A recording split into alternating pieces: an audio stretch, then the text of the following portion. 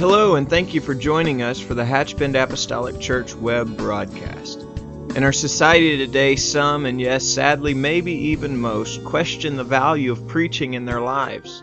But we still believe what Paul said in 1 Corinthians chapter 1. In essence, Paul preached that God has chosen the foolishness of preaching to save them that believe.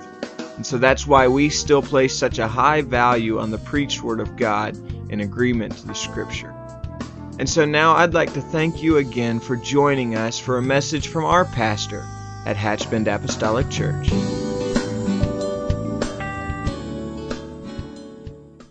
Well, I'm not sure how much meat there's been left on the bone for me this morning.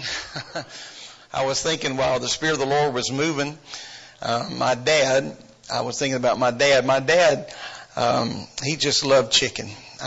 He just took love for chicken in a whole nother kind of his own time zone there. And he closed his eyes and he gets to gnawing on those bones. And when he finished, they were almost bleached white. Looked like they'd been out in the sun about 90 days. And I used to tell him all the time, I said, Dad, the dogs are going to bite you if you just throw those bones. You've left nothing there. You've left nothing, not even hardly a scent.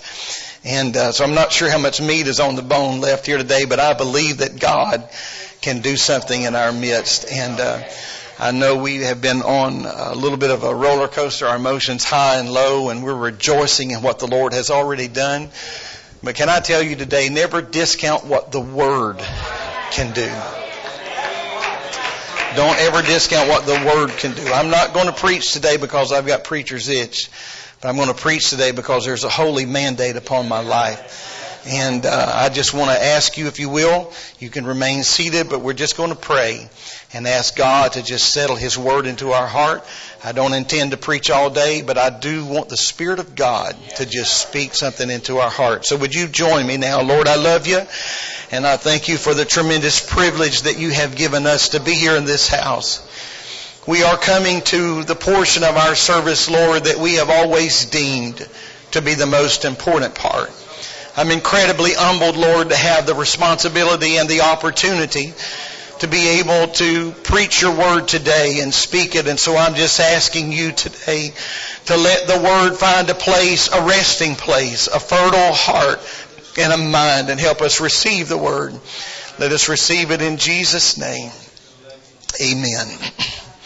On May the 18th, 1980, an explosion ripped 1,200 feet off the top of a 9,700-foot volcano known as Mount St. Helens. Although the mountain had been dormant for the better part of 123 years, within just a matter of moments, an incredible and almost unforeseen power was released. Thousands of tons of volcanic ash were sent in excess of 80,000 feet into the atmosphere, depositing volcanic ash as far as 11 states away. The cloud of ash turned day into night in just a matter of moments in the surrounding communities. At the same time, snow and ice and several entire glaciers on the volcano melted. This formed a series of large volcanic mudslides that reached as far as the Columbia River, which was almost 50 miles to the southwest. The closest communities were virtually immobilized by the 4 to 6 inches of powdery substance that fell like a winter snowstorm. What once was considered prime hunting and fishing country had been in seconds decimated.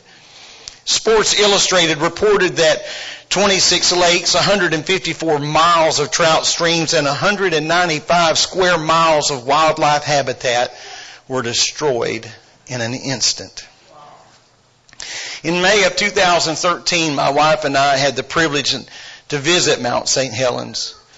It was so strange as we began to ride. We were miles and miles and miles from that mountain. And it was so odd against the contrast against the landscape of all of those mountains, and then to see Mount St. Helens with about 1/3 of its top just completely missing. And from our perspective at that point, it just seemed as flat as any foundation you've ever seen. It seemed so odd, so out of place, so out of character. For us, here in Florida, opposite corners of the United States, it was just little more than a news story. We read about it. Many of you remember it. I've seen a couple of heads nodding as you recall that moment so many years ago. But in truth, it was just something that blitzed across our newspapers. It was something that was on the evening news, and it held our attention until the next headline came. And then we were off to something else and chasing something else. But for the people of this region, it was devastation beyond comprehension. The power from Mount St. Helens is just a small example of the forces that are at work in our universe. The truth is, we have not even begun to measure or comprehend the measureless power of God's Word and His work. Several years ago, when we were getting ready to build our house, I asked Brother Rayleigh to come, and he wasn't building the house. We had someone else that was building the home, but I wanted it square on our property and with the rest of the road because I'm odd like that. And I knew that he would take extra pains and he would make sure that it at least matched the rest of the world so that I could live out the rest of my days in somewhat peace. So there were a couple of little trees on the corner of what would be the southwest corner of our house. There were a couple of little trees that were relatively close to the footer. And so we wanted to save those trees because our bedroom was going to be on that corner, and we thought, well, this will be just really neat because it'll provide shade and everything will be, it will be just right. And so we were making sure when we were clearing our property that we kept the ribbons tied around those trees because we didn't want anybody to move them. And so I'm not even sure if Brother Rayleigh remembers this moment in time, but he kind of, when we got to that point, he said, "You plan on leaving these here?" And I said, "Yes." I was really excited, a typical homeowner. I was really excited about that. I said, "Do you see a problem with this?" And he just made a comment similar. I may not have this word for word, but he made a comment similar to this. He said, "There is nothing that man can build that can withstand the force of nature." Now it seemed a little odd to me. Because I can understand that we want to be careful what we're about to do here if, a storm like Katrina is barreling down on us. And winds that are just prevailing. But we're talking about a tree that you can't even see grow. You can't hear it in the process. But he had enough knowledge then to realize that it doesn't matter how wide we dig this footer or how deep or how much steel, because that's what I'm thinking. This is concrete. This is steel, and we're going to bind all this together. And this tree is going to have to give way to what we set here. But he was saying, no. We don't possess the power to build anything that can withstand the force of nature. So where did nature get that force? I believe nature got that force in the book of Genesis when God said, "Let there be." And that spoken word just set that into place. Many times from that conversation till now, I have been amazed and I have been taken back to that little moment in time when I have been into the mountains or in various places, and you see those trees that was perhaps just a seed that fell down in a crevice of a rock, and because it got just enough water and just enough sun to do its thing, it came up through that rock and it pressed away, because there's nothing that we can do that can withstand the forces of nature. And so I want us to understand that this morning, what we have felt in this place, I'm thankful for the music and our singers, and I appreciate the ability, the talent. I'm thankful for the anointing. Amen. What we have felt here today we've not just been moved by a band. We've not just been moved by harmonious singing. We have not just been moved by the beat of the drum. We have not just been moved by the ivories on a keyboard, but what we have been moved by is the power of the living God. I'm thankful for the anointing of the Holy Ghost. Amen. It is the power of the gospel to reach this world. From the book of Genesis, we know about the creative power of God. And from various other passages, we know about the restorative power of God. In truth, The power of God is unlike anything that we have ever experienced. And if there were a power available to us, it would be tragic if we were unaware of that. If there is a power that can change our lives, wouldn't it be a horrible thing for no one to ever explain that to you and say there's a better way? You don't have to live in the bondage of sin. You don't have to live tethered to the things of this world. Amen. There is a home beyond this home. I will tell you today that in all of our calendar year, as we celebrate Resurrection Sunday, there is not a more pivotal day in Christianity. The resurrection of Jesus Christ is the fundamental issue. This is not about eggs. This is not about new dresses or new suits. This is not about our families being together and going out to eat, and all of that may be part and parcel of this day. But I want you to understand that the resurrection of Jesus Christ is the fundamental issue upon which Christianity either rises or falls. In truth, all of our faith is based upon this significant moment in time. All the signs, all the miracles, all the wonders, all the messages, everything that we have heard, everything that we have given would just fall in the dust. Concerning Jesus Christ, Paul said in Romans 1:4, he said of Jesus, he said he was declared to be the Son of God with power according to the Spirit of holiness by the resurrection from the dead. He was declared to be the Son of God with power according to the Spirit of holiness. But it all hinged upon one thing. There was an if in the equation. There was just one pivotal knuckle there that would change it all. And that was by the resurrection of the dead. And so I would suggest today, don't ever doubt the power demonstrated in the resurrection of Jesus Christ, because that is the key to Christianity. If Jesus did not raise from the dead, then he was an imposter. If he didn't raise from the dead, then everything he did was no more than some of the seers or the magicians of that day had done prior. Everything that he said would not have been true. Amen. Obviously, a person would have been a fool to have followed such a man. But the great apostle Paul said, without the reality of the resurrection, he said, our preaching is in vain and our faith is in vain. I just want to put a comma in all of this right now and tell you that our preaching is not in vain and our faith is not in vain. And the reason for that is not because of who's holding this microphone or where you happen to be attending service today, but the reason for that is because there was an empty tomb on Resurrection Day. Amen. Out of that tomb came Jesus Christ, and when he did, it was not just another miracle. It was not just another something to bedazzle the men and women around them, but it was the validation of what happened in Bethlehem's manger. It was the validation of what happened when he was standing in the temple at 12 years of age. It was the validation of what he was doing when he was walking on the water and opening the eyes of the blind and the ears of the deaf. It validated all that Jesus did. Amen. Jesus did not raise from the dead, then everything we believe is a lie. Again, the validity of our Christian faith rises or falls on the authenticity of the resurrection.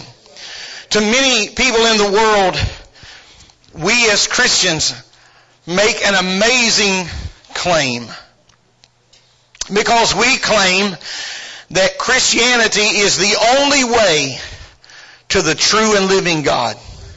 I'm going to tell you something. When you start pulling out broad brushes and painting like that, you better know what you're talking about.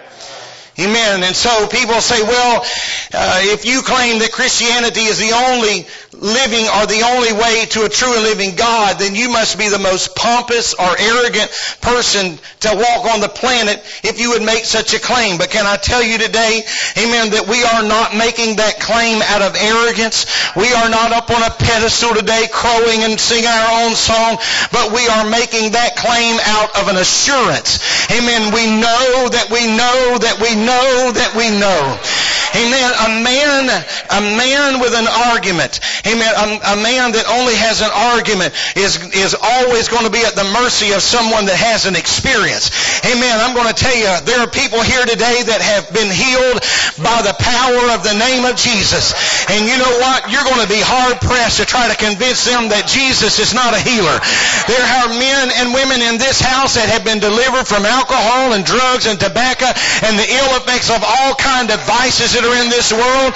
And so you're going to be wasting your breath to tell them that God can't do that. Amen. There are people in this house that have been healed and delivered from emotional scars from their childhood and their past. And you're going to be wasting your breath to try to tell them that God can't heal their emotions, because they're here in this house today and their mind is restored, their heart is restored, their spirit is restored. Why? Not out of arrogance, but by assurance. I know that I know that I know. I know Him. He has healed me. Praise God. Praise God. Our assurance comes in that regard from many places, but our assurance came from the resurrected Christ. Our assurance came from an empty tomb. And so to be sure, this moment of resurrection sets Him apart from all others. Many had come before Jesus. Amen. And some had come after Him. But it was only Jesus that died and came back to life again.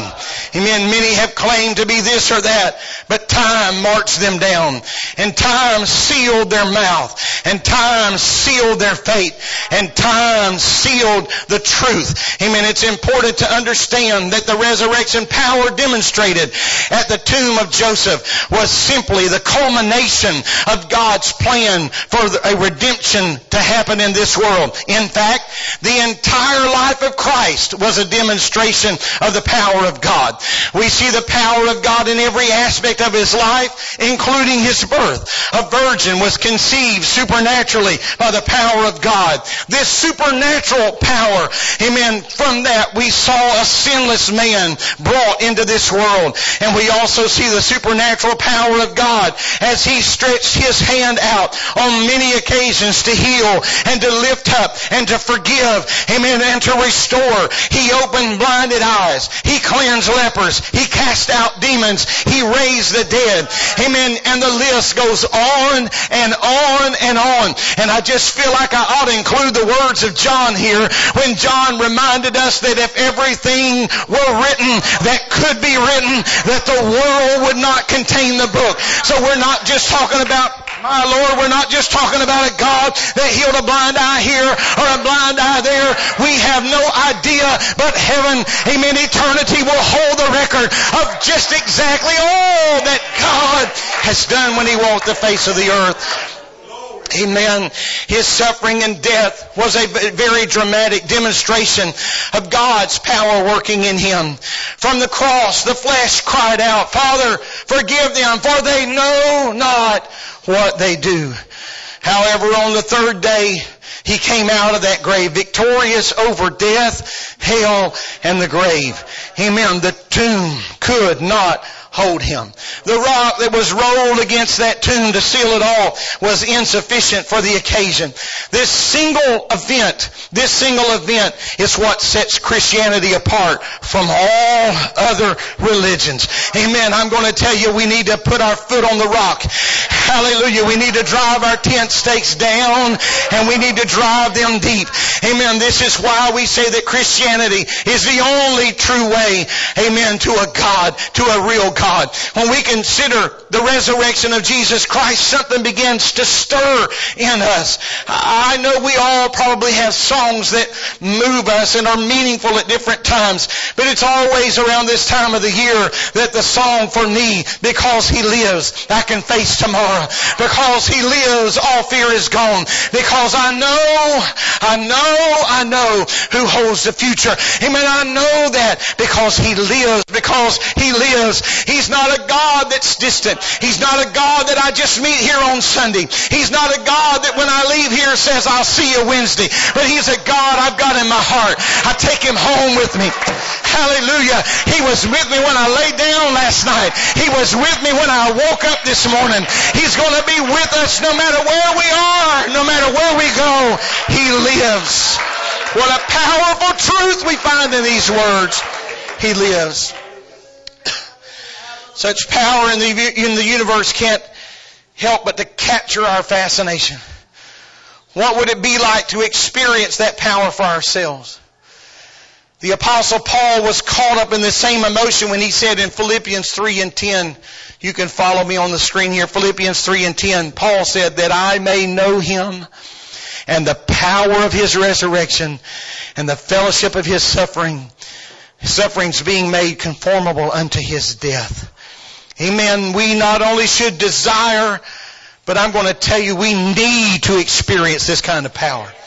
We shouldn't just long to experience that kind of power. Amen. Like you've always, you got probably, most everybody here has got some place you would just love to visit before this life is over. Something you would love to do before you check out of this world. Amen. I'm going to tell you that the power of God that I'm preaching about today shouldn't just be something we desire to experience, but it's something we need to experience. And I just feel a boldness in the Holy Ghost today to tell you that once you've ever been baptized in Jesus' name and filled with the baptism of His Spirit, amen, you can search the world over, but you're never going to find that to satisfy. You're never going to find anything that can replace God. Amen. There's not a party, there's not an event, there's not a this, there's not a that, amen, that's ever going to take the place of what the Lord has done in our soul. Hallelujah.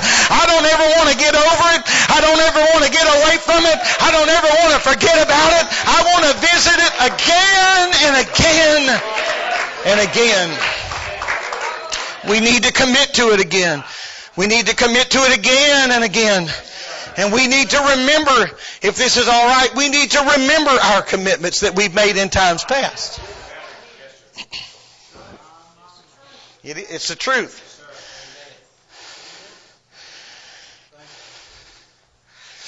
At the risk of being in trouble later, I've got kind of caught up in the service. I'm feeling a little bold, and I may dread this later. But my wife and I hadn't been married very long, and kind of went down to this end of the stage, if you notice. And we got into some kind of little disagreement of some sort. I don't remember. That's not the important part. And it's not even important who was right or wrong. But she was, I will never forget, she was standing at the kitchen sink washing dishes, and she was washing dishes like she was feeling. She could have scrubbed the Teflon off the bottom of a pot right there. And, back when we got married, we just barely had electricity back then. And so we didn't have our wedding ceremony video, but we did have a copy of it on a cassette tape. And I got the harebrained idea that I would run back and get that tape. And I fast forwarded it to the place of, the good times, the bad times, and blah, blah, blah. And so while she was washing those dishes hurriedly, I just set that there and I hit play. And I heard her saying, I will. I do. Amen. Wasn't that kind of cool? Don't you wish you'd have thought of that? All of a sudden I saw a smile started. Because she remembered the commitment. And in the remembering the commitment, here's the cool part. She forgot what I did. That caused this whole train wreck. Because I am sure I was at the center of all of that went wrong. Here's what I'm saying. Thank you for letting us just share a little bit of that, darling. Amen. Here's the deal. When you can remember your commitment. Amen. You say, I don't know if I can live for God. I don't know if I can come back to Him. I don't know if I can serve Him. I don't know if I can do this again. I feel in the Holy Ghost. I'm not just trying to tell you a cute story, but I'm just telling you, if you will remember your commitment, there's going to be a new strength that'll well up in you. Amen. If you remember that night you went down in His name, if you'll just get back to that moment in time, it may be a few years for some, but if you can just get back to that moment in time when you first lifted your hands and God baptized you with His Spirit, I just come to tell you in Jesus' name that you can do it again. He'll give you the power to live. He'll give you the power to have victory. He'll give you the power to live for Him every day. Hallelujah. Yes, He will. You just need to remember those commitments. We just need to remember that we said, Lord, I'll go with you anywhere. Amen. I'm going to tell you, I was just a young man, but I can remember these young lips saying, God, if you'll give me the Holy Ghost, I'll do whatever you want me to do. I'll go wherever you want me to go. And He's held me to it. But you know what? He said He would never leave me and never forsake me. And He's been good on His word. He's been true to His word. I've been low, but He was with me. I've been high. He was with me. I've been somewhere in the muddy middle, but He was with me. Yes, He was. Praise God. What a mighty God. What a mighty God. Praise God. So we have confidence in the power of God to save us and to keep us. And this is why Paul can speak so courageously and boldly about the gospel. It was the power of God, he said, to salvation to everyone that believes, because He lives. We can have power in the gospel message. There's power to save us from sin, power of God. Our human power is limited. We come to the end of ourselves sometimes in our own human power, right? Sometimes we think we have power, but it pales in comparison to God's power. There's no doubt about it that if Jesus Christ could come back from the dead, then He can certainly deal with our sins. Although it is a powerful work in and of itself, we think of how we have violated the commandments of God. Now let's get real here. When we think about how we have violated the commandments of God again and again, and when we think about how we have chosen at times just to do our own thing and go our own way, when we think of how our humanity has established ourselves as our own little God and we can do what we will when we will. When we think of how we have allowed God, our hearts, to fall in love with the things of this world and fall out of love with God. Amen. Then you realize that for our hearts to be changed is not a small thing. Charles Spurgeon said, in the deepest sense, it is indeed a work to convert a soul. Indeed. It is a real work to convert a soul. However, he said if the Niagara could suddenly be made to leap upward instead of forever falling downward, it would not be so much as a miracle as it is to change the perverse will and the raging passions of man. It would be a simpler thing for the Lord to send the Niagara up instead of down than it is to sometimes change the heart of a man. But He has the power to do it. Amen. God is at work. Wherever the gospel message is being preached, God's at work. God's at work right here.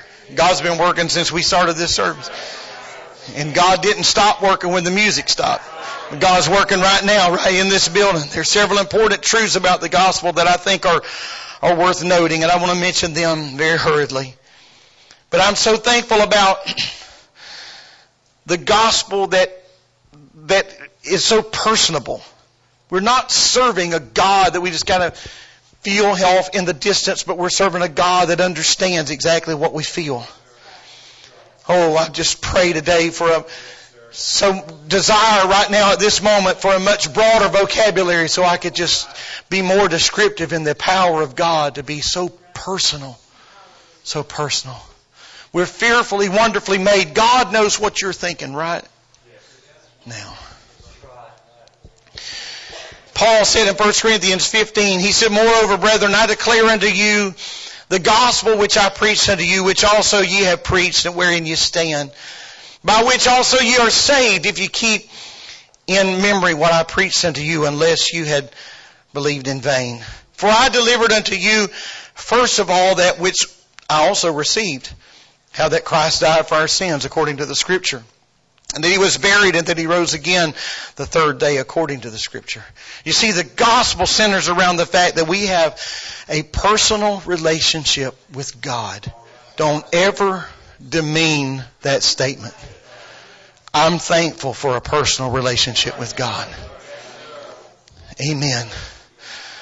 The good news of God is that we can be redeemed and our sins can be forgiven and our hearts can be changed. I'm thankful for, I'm just a practical person. And so I'm thankful for a practical gospel. If somebody can say something to me and it makes sense, is that all right? Is that fair enough? Not something way out here in the celestials, but just get it down here where it can make sense. The Scripture describes the gospel as the power of God for salvation unto everyone who believes. And so to me, the gospel is practical because it doesn't just point out our sins, but it does something about our sins. I mean, there's a difference to point something out and then leave it as it is. But the gospel doesn't just reveal our sins and make us feel all awkward and uncomfortable, but the gospel says, and I've got some balm to heal that. I can mend your broken heart. I can touch you. I can strengthen you. I can give you what you need every day to serve me. It saves us and it changes us here and now. The Bible teaches us that we are lost in our sin. It teaches that we are unable to change our own hearts. It teaches that without God's intervention there is no hope. Amen. And we can see this truth lived out around us every day. You don't have to go to some third world country to see what we're talking about here today. Amen. There are so many people right now in our own community that are living their lives in such despair. No answers, no hope for tomorrow. What a miserable cycle. They can't seem to get out. Amen. The abused have become the abuser, and it just goes on and on and on and on, and this cycle can never seemingly be broken. People are indeed hopeless, and you want to try to convince me today that they wouldn't respond to somebody like you and I to say, hey, I have an answer. I have hope for your situation. It's not found in me. It's not just found in the name of this church, but it's found in the God of this church. Amen. It's found in the God of this book. Amen. Thank God for the hope of the gospel. Practical hope gives a fresh start. I'm thankful that the gospel can reach across barriers and borders, and it can cross time. No person is too sinful. I have no idea how many times in all of our years of ministry I've heard people say, if you only knew where I've been. If you only knew. And so the devil has convinced them that they could never, ever, ever be changed. You just don't know where I've been, preacher. You don't know what I've done. You don't know where all I've been involved in. You don't know, you don't know, you don't know. I don't know, and I don't need to know. I know one who does. Nothing's hidden from Him, that He can take care of it. Praise God. Praise God. I'm thankful today that the gospel is for anyone who believes. It's for anyone. Anyone. Praise God. I'm going to ask our musicians to come.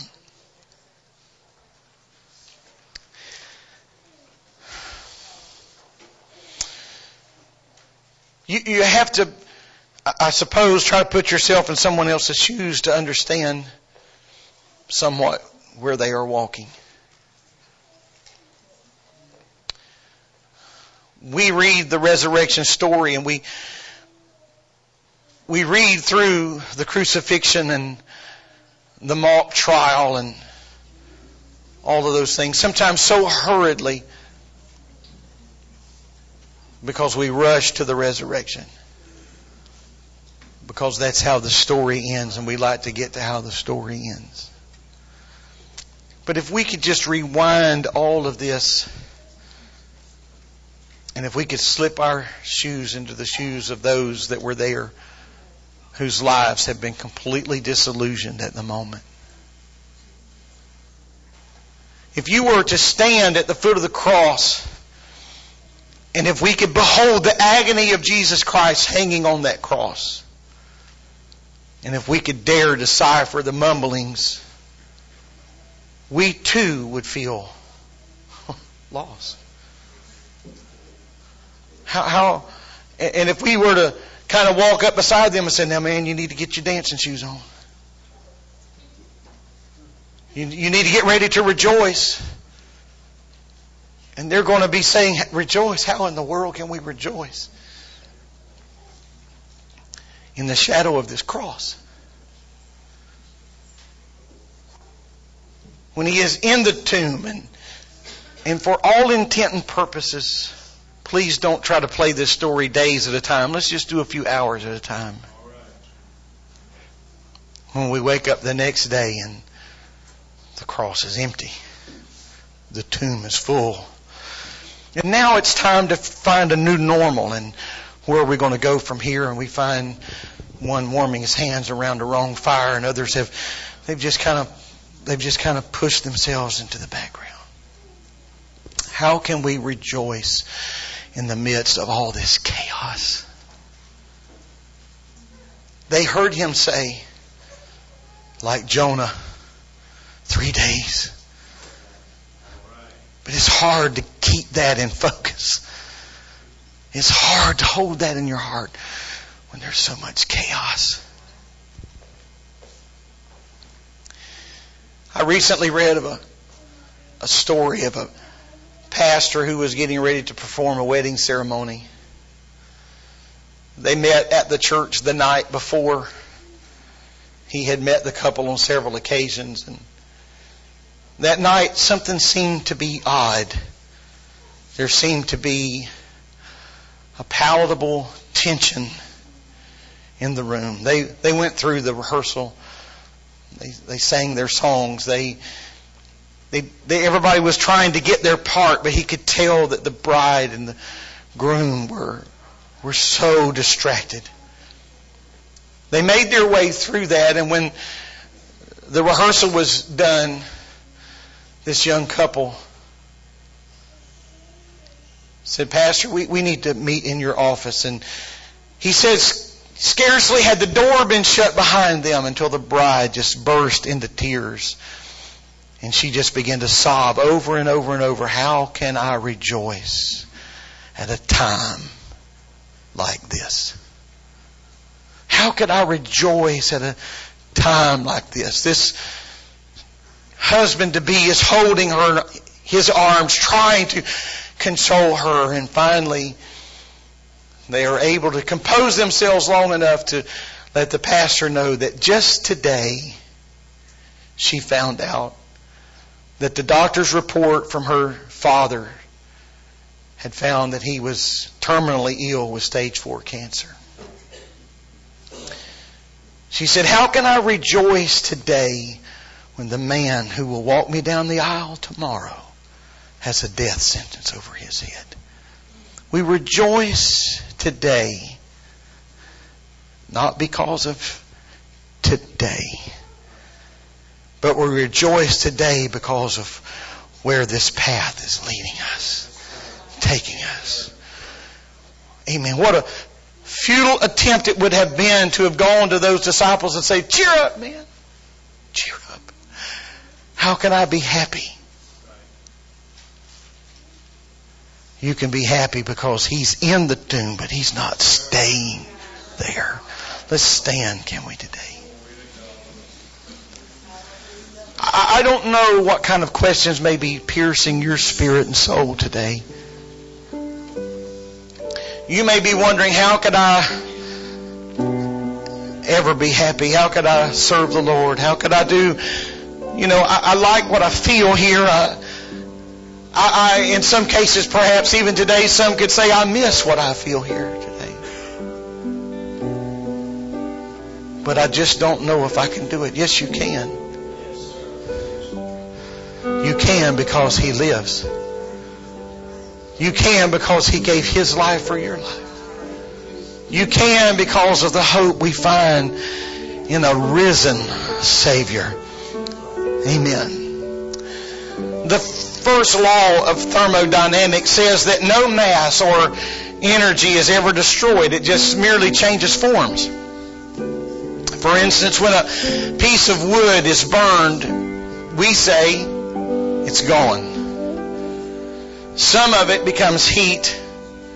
Some of it just deteriorates to ash. But the truth of the matter is this: it is not destroyed. It's just changed. When a lake dries up, we say the water is gone. It's not gone. It just changed forms. It's been drawn up into the atmosphere, evaporated, but you just hang on. It's going to come back again in a different form. You see, we look around us today and we just see the physical things and we think of our future, our lives, it's forever this way. No. I've just come to preach hope in your heart today and tell you that what you think has been forever stolen, God wants to restore. He didn't steal the water from the puddle. He said, I'm just going to take it and I'm going to use it somewhere else. God is not going to destroy you today. Amen. God is wanting to do something in your life, and it's called change. 1 Corinthians 15:52, in a moment, in the twinkling of an eye, the last trump, for the trumpet shall sound, and the dead shall be raised incorruptible. And Paul said, and we shall be changed. Amen. Aren't you thankful for the hand of God that can change us? Amen. I need the church family to do me a favor now. Amen. I need some intercessory prayer. I need some bridge builders right now. Amen. You see, the hand of God wants to work in somebody's life. God is wanting to restore hope, and God is wanting to restore the power of His Spirit in lives. And the enemy is pulling against to distract and dissuade and try to convince that we can never be what we have been. But I've come here today in Jesus' name to tell you that you can be everything you've ever been and more in Him, and more and more and more. Why? Because of the power of His name, the power of the gospel, the power of the gospel. It's not Steve that can change you, but I'm telling you, Jesus can. Amen. Everett can't do anything to change you, but I'm telling you, Jesus can. Hallelujah. Chris can't do anything to change you, but Jesus. Oh, yes, He can. Yes, He can. Yes, He can. Yes, He can. Hallelujah. Let's lift our hands and our voices together. Can we pray? If you're here in this house and you need anything from the Lord, if you're here in this house and you need anything from the Lord, can I tell you that He is a way maker? He is a home restorer. He's a life builder. He's a heart mender.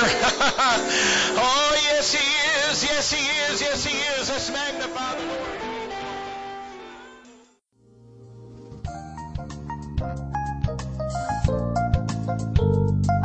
This message has been brought to you today by the media ministry of Hatchbend Apostolic Church. We pray that it's ministered to you in some way, and we'd like to take this opportunity to invite you to join us in service here at Hatchbend Apostolic. Our Sunday services begin at 10 a.m. and our Wednesday night service at 7:30 p.m. For any more information or to speak with our ministry staff, please feel free to call our church office at 386-935-2806. Or you can visit the contact link here on our website. Again, thank you for listening, and we pray God's richest blessings on you and your family.